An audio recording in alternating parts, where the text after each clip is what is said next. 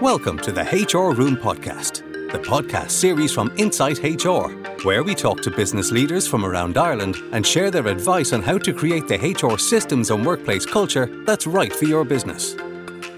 For show notes and bonus content, simply visit www.insidehr.ie/podcast. And remember, if you need any HR support, get in touch with us at Inside HR.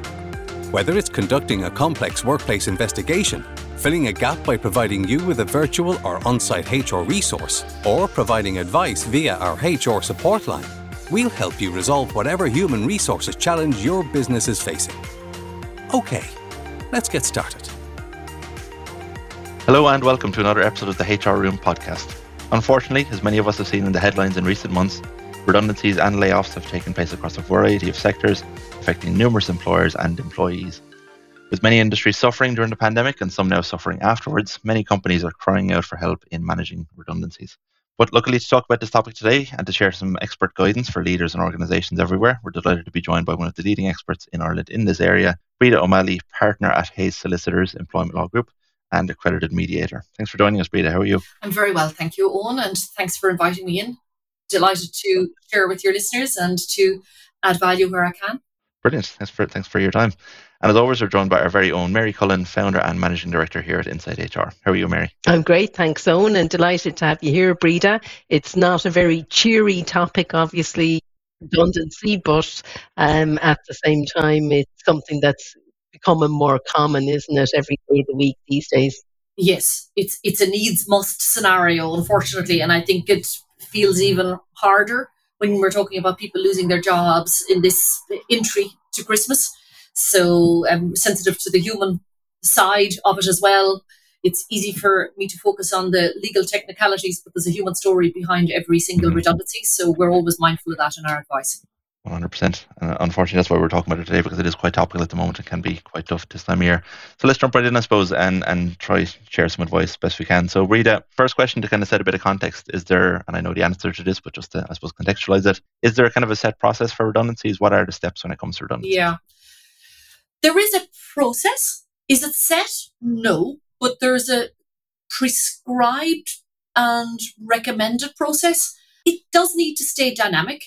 I suppose what's at its essence, it's that if we establish that there's a genuine redundancy, and we can come back to, if you wish, what that is and how we identify what is a genuine redundancy. If we're in a place where we have an employer who says, yes, I have a genuine redundancy scenario, and assuming it's affecting a few people rather than a collective redundancy scenario where the numbers are bigger, in that situation, there is required to be a fair procedure followed in order for it to be legally valid.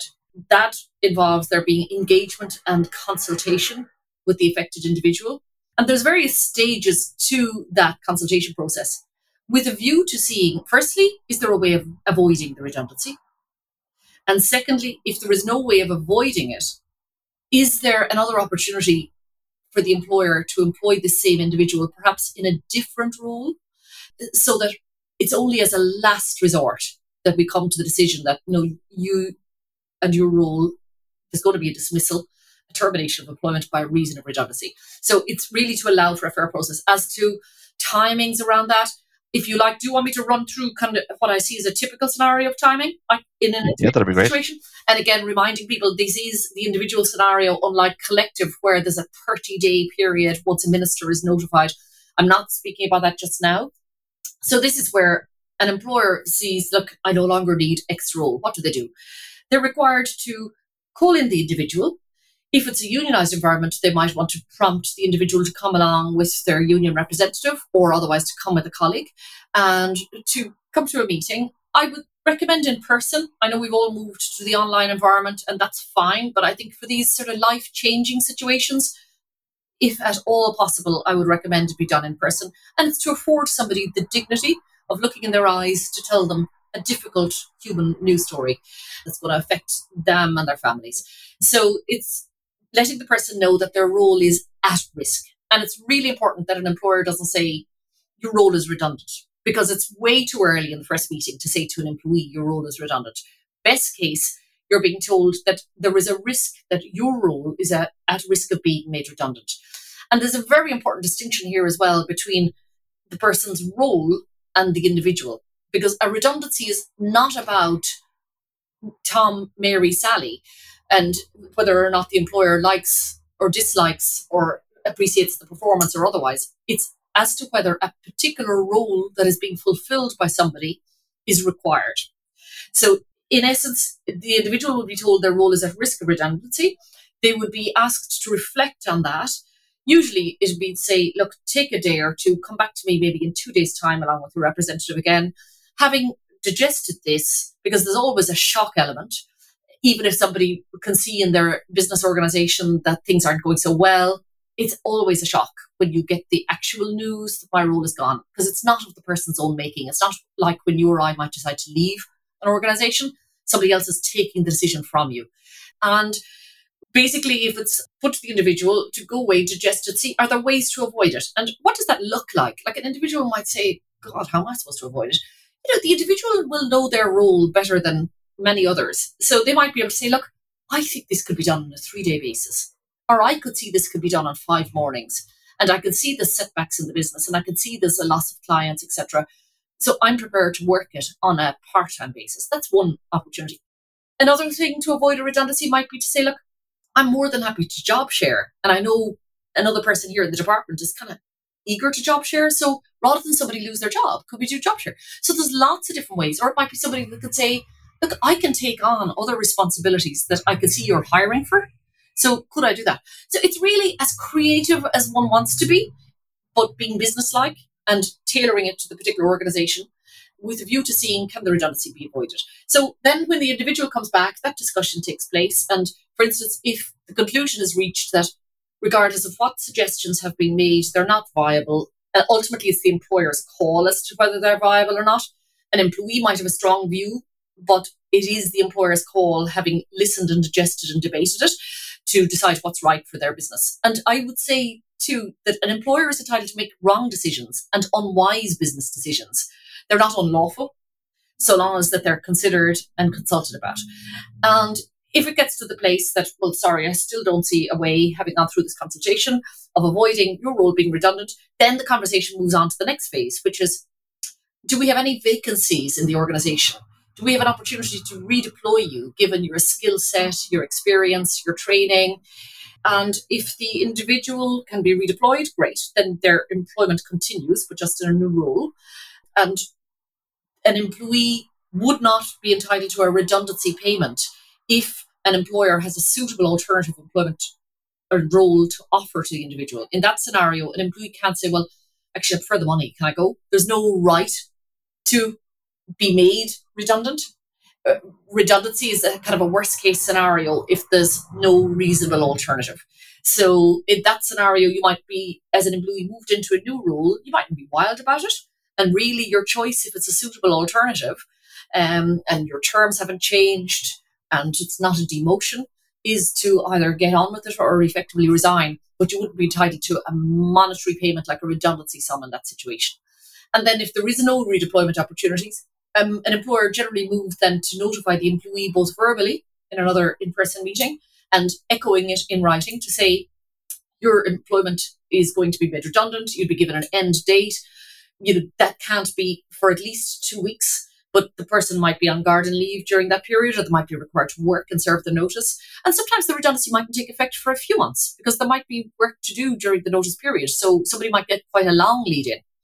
And it's helpful as well, like I would often say to employees when we act for them, that it can be helpful to ask an employer that even if they don't require your service for the notice period, that if you're going to be looking for a job, that you be actually put on garden leave, so that as you're out in the market looking for a job, you're in a job while looking for a job. So you're still employed and you're negotiating from a current remuneration package, as distinct from negotiating from zero where you're unemployed, and your leverage then is very different for your new role and new remuneration package in your next role. Ultimately then, for an employee, there's the situation of, can I appeal it? And it is recommended, while it's not set down in the Redundancy Payments Act, it is best practice and it's recommended by the Workplace Relations Commission and Labour Court that an appeals facility be provided to employees to appeal and set out the grounds of their appeal as to why, whether it's on the genuineness of the redundancy or the lack of fairness of the procedures, why this redundancy shouldn't proceed. And then if ultimately the appeal by the employee goes ahead and isn't successful, then the employer can proceed to make the individual's employment redundant. So that's a sort of a bird's eye view of what the process looks like. And then there's, let's say if you're an employer preparing for this, you tend to prepare scripts for those meetings and also letters to issue, certainly out of the first meeting and the final meeting, and sometimes the in-between meetings. Mm-hmm.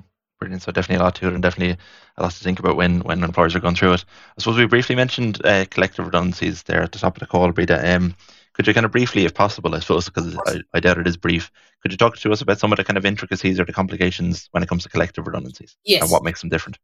So there is a Protection of Employment Act of 1977, and that reflects an European directive which says that, look, if there are significant numbers of people being made redundant in a workforce over a 30-day period, that there are certain steps that need to be taken. And, in terms of your listeners, I'm not going to bore them with the details of what the numbers are because it varies depending on the size of the organization. But for anyone that's interested to know that, if you literally Google what are the numbers for collective redundancies in Ireland, you'll see the scales there, and it goes right up to everything from an organisation from 20 people up to an organisation of over 300 people as to how many need to be made redundant within a particular number of days. But I suppose what's the difference between that and the individual scenario? The employees that are at risk of redundancy, they're given a right to appoint representatives if they don't already have trade union representatives representing them generally. And those representatives engage with the employer on behalf of the group of affected employees with a view to, again, looking at similar that you'd look at in the individual scenario, i.e., is there any way of avoiding these redundancies? But also maybe you'd see things come up in a collective consultation, like if there's an area that's going to be sort of almost become a ghost town as a result of a very significant factory closing down. It might be that you bring in Solace and other state agencies as part of the negotiation to work with the employer and work with the group of employees and trade unions to say, look, how can we attract other industries into this area? It might be getting IDA to say, look, who have you coming in on the books? Might we attract there? So it's sort of a broader scope. There's a social element to it. There's also a political element where the relevant minister, the names of the ministers change, but effectively it's usually whoever's in charge of employment and innovation. The minister has to be notified in writing 30 days before the first redundancy takes effect, and that's before somebody's given notice of dismissal. The relevant minister has to be notified in writing of the same information that an employee and employee representative and trade union is entitled to be advised about. And that's like how many people are likely to be affected, what is the reason for it, what is the employer going to pay the employees over and above the statutory minimum amount? Is the employer going to give some enhanced redundancy payment? And if so, what is this? What other measures are put in place? Like some employers will offer outplacement, maybe pension advisory, maybe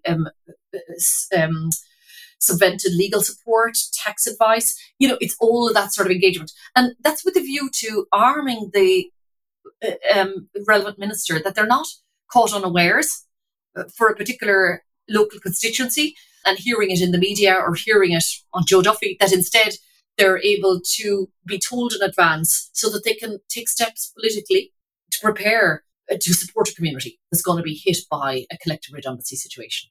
Mm-hmm. Brilliant. Thanks for that, Peter. That's a lot of context there. It's fantastic. And I suppose we get a sense from the process there that there is a lot to think about. So, Mary, I suppose my question for yourself, Mary, is what are some of the main challenges from, I suppose, your experience? What are the tricky things that employers, companies tend to struggle with when it comes to redundancies, Mary? As Breda says, you've got to separate out whether it's individual redundancy or a collective redundancy, and both present different challenges really from the employer perspective. I guess from my point of view, we're always coming at it from a HR implementation of the process perspective. And we get so many calls from HR people who are tasked with, I guess, leading these restructuring or downsizing or redundancy processes. And so the challenges often are they don't know what to do. And they're finding themselves involved in extremely difficult and emotionally fraught situations. As Breda rightly pointed out at the start of the episode, there's a human being behind every single redundancy. There's a group of humans who may be told that they're at risk of losing their jobs. And that makes for a difficult and a fraught environment whereby people are potentially devastated by the news you're giving them. And look, we've seen recently with some very high profile company announcements about redundancies and the impact and effect it has on individuals, their future and their earning capability going forward.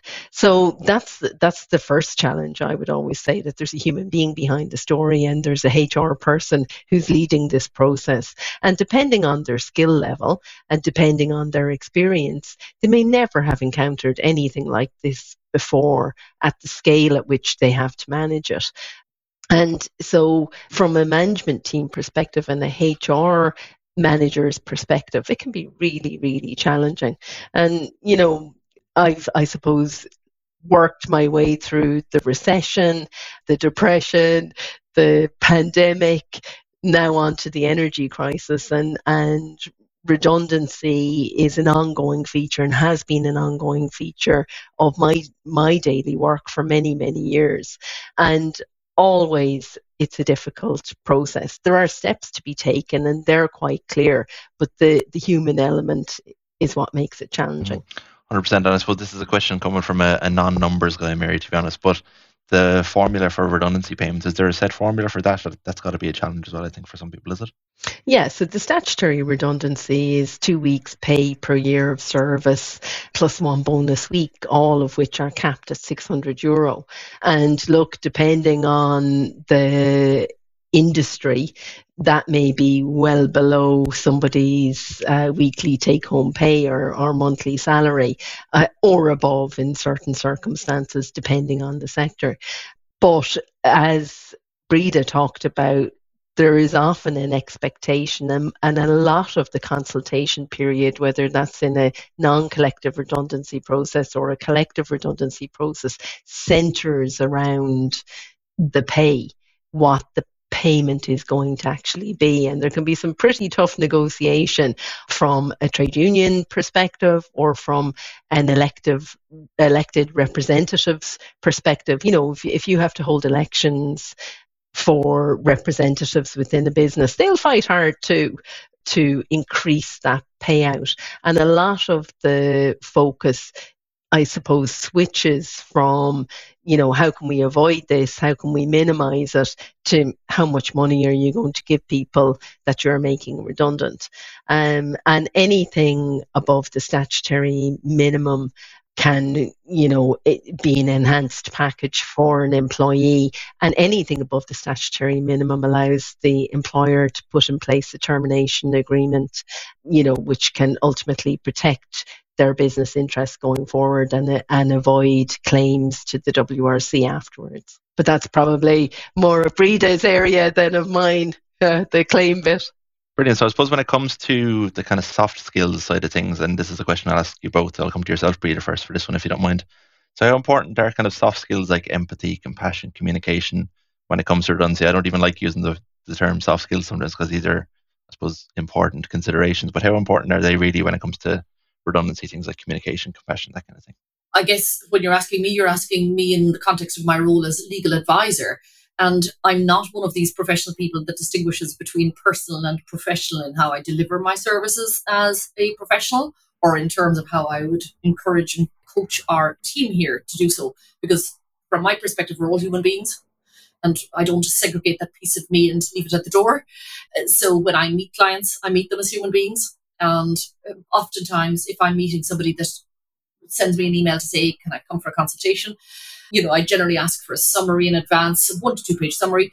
Once I get a sense that it's a difficult story, I usually recommend that they bring what we describe in Ireland as your anam cara, your close family friend, somebody that is there as your emotional support, because it is really difficult. And I don't want to underestimate that.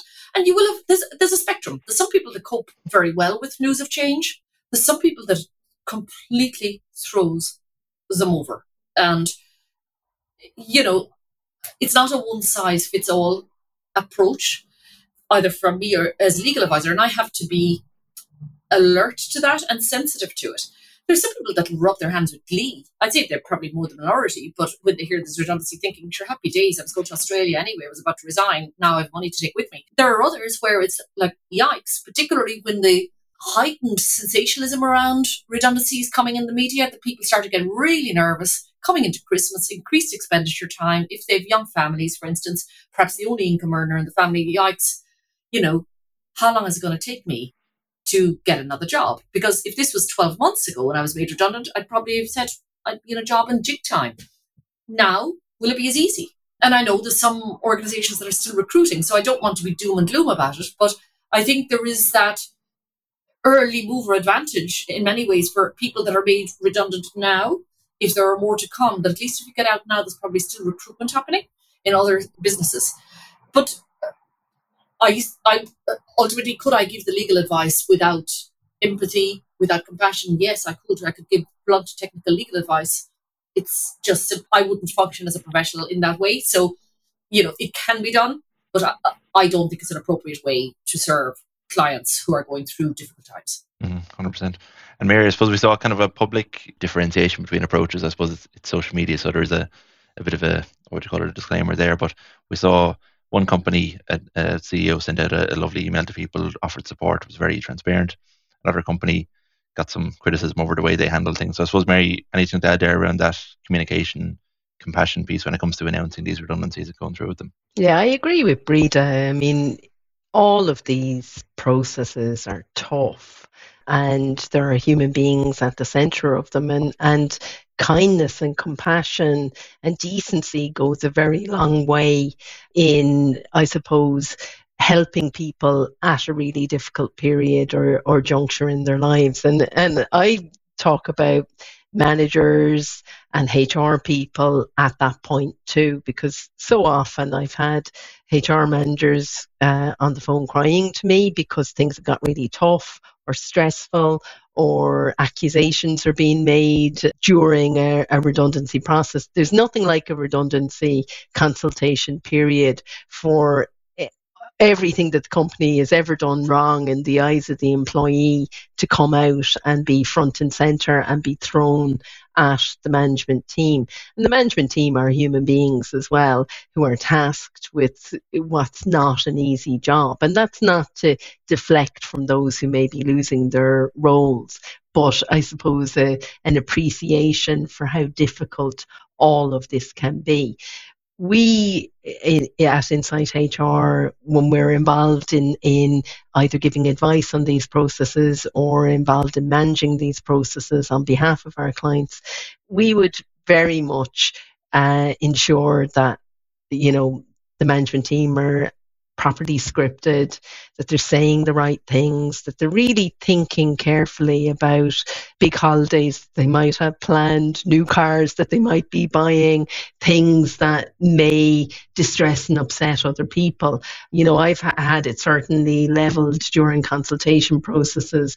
The fancy vehicle that the MD just bought could have preserved a number of roles. And, at those moments, you're looking around and thinking, it would have been great if I'd had the heads up to know that that was going to happen. So you need to guide and advise the management team carefully, and they need to really think through all of this properly, including, when are they going to start this process and when might it finish? So, if you were to start a 30-day consultation period now, where is it going to land? At what point are you going to be issuing people notice? And you'd be surprised the difference between doing something before Christmas and after Christmas, and the impact that you might have and the distress that you might cause given your timing. So that's not to say if you've got to do something, you've got to do something. If you haven't got a choice, you've got to act whenever you can. But think about employee emotion. Think about your timing. think about your planning.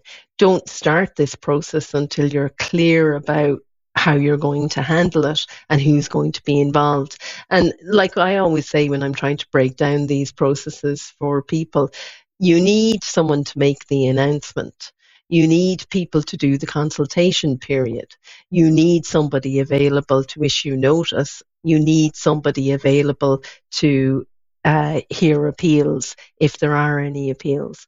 And you've got to plan all these things through very, very carefully before you start, because sometimes things really come a cropper in the middle of processes because they haven't been thought through well enough. And I suppose before we jump into that, I suppose the final words of advice, Breda, I think anyone who kind of follows HR news, employment law news, WRC, that kind of thing, will have seen that there's a lot of unfair dismissal claims in the courts and in the headlines lately. So this is something that can go wrong in a sense, and does quite often, does it, Breda? Yes.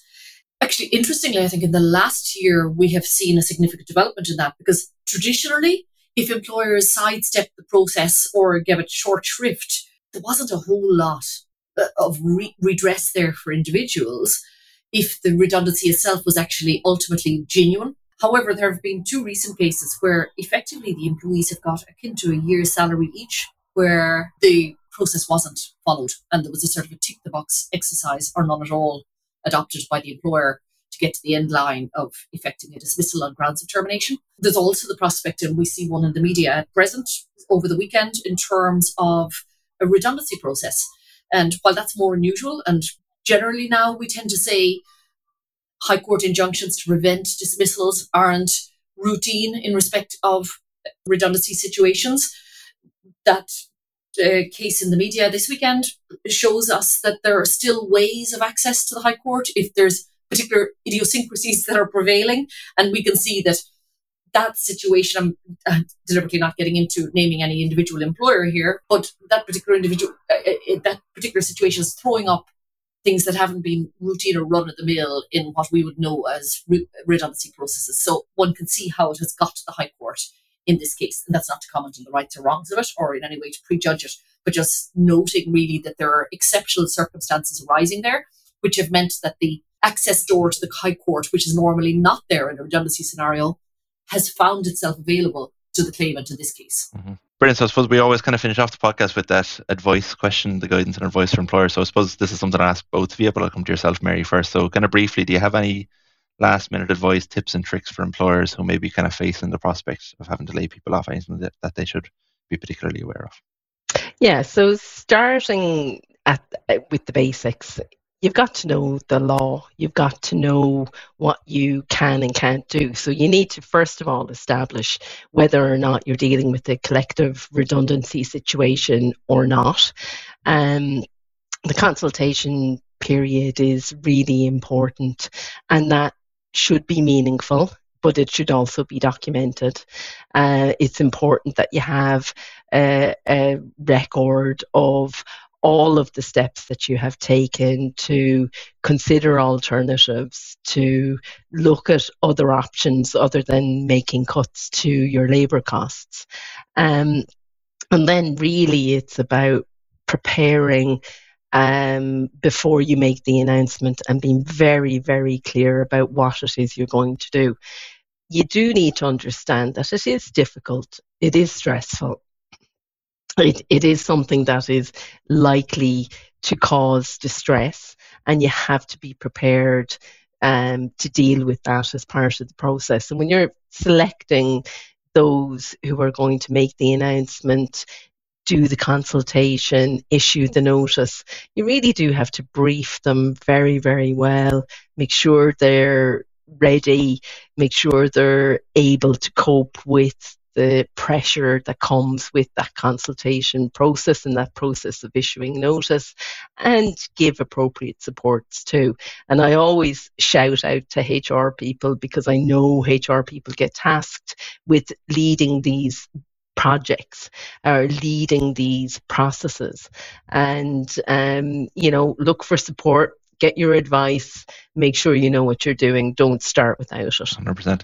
I suppose same question to yourself, Breda, any advice there, kind of legal or otherwise, for people who might be facing these situations. Yeah, I thought what Mary said earlier, let's say from Insight HR's perspective, that if you're guiding and assisting clients on this, you put a lot of heavy emphasis on the planning so that you don't come out of the traps with this story half-baked, that you really make sure you've sat down and you understand what are the requirements you have to fulfill, what's the timeline around it, what's your step plan, have you someone set apart that's not involved that can do an appeal in due course, what are the vacancies you have in the context of redeployment. That's a thorough deep dive done. I think that's absolutely key. Where I see these go wrong and where I see people being unsettled and upended is where the news is out, but employers don't have answers to the most routine kind of questions. And inevitably, if I'm given news today that my role is at risk, by the time I've gone home to my housemate or my partner tonight with that news, I've come in tomorrow with 5 questions related. And I need to have those questions answered. And my employer needs to be ready and ahead of me with the answers. So as distinct from, we'll have to think about that and we'll come back next week, because you lose the room. And while you lose the room, you're damaging your PR, your reputation, your brand as an employer. And I think employers need to be aware that this isn't just a HR exercise. And I don't mean just in that sense, because as we've all agreed here, people are at its core. But this has ramifications for the business in terms of reputation, in terms of will people be attracted to it? Will people who currently are employed want to stay if they see that their peers aren't being treated so well on the way out? And another aspect I would say is some employers come to these things in the sense of we want to spend the least money possible. And sometimes there's a business imperative for that things are really lean and you need to keep it really tight. But sometimes it's just tight for tight's sake. And I would say that, while it's not my prerogative to spend any employer's money, that if there's some leeway there on the cash, be more generous with it, because, firstly, it's reflective of what we do. If you were to speak to IBEC, they would say to you the norm is 5 to 6 weeks per year of service as the norm now for enhanced redundancy payments. That's not compulsory. But if that's what your peer organisations are doing, it's going to be a competitive disadvantage not to be in the same league. And secondly, what it's going to mean to an individual coming into Christmas, for instance, if you're made redundant, to have something extra in the kitty to take home to the person's family, just will take some of the bitterness and the sting out of it. And ultimately, I say all of these things, we're not in a sprint, we're in a marathon. And businesses don't go into business to be out of business next year.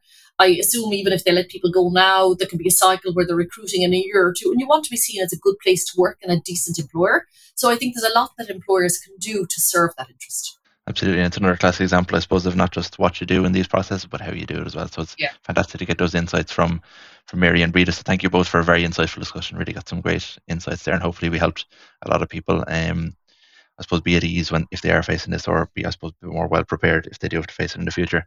So thank you both. Thank you to everyone for listening. We'll catch you next week for the next installment of our podcast. So don't forget to subscribe and join the discussion on our social media channels. And as always, for HR consultancy services and management you can trust, get in touch with us today at insighthr.ie. Thank you, Mary, and thank you, Rita. Thank you. Thank you all.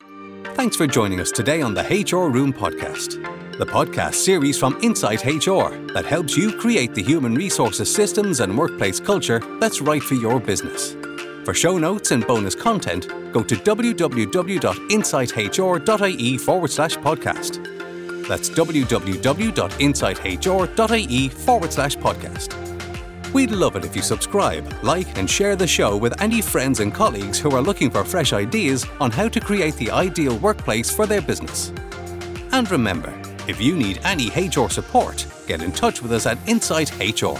Whether it's conducting a complex workplace investigation, filling a gap by providing you with a virtual or an on-site HR resource, or providing advice via our HR support line, we'll help you resolve whatever human resources challenge your business is facing.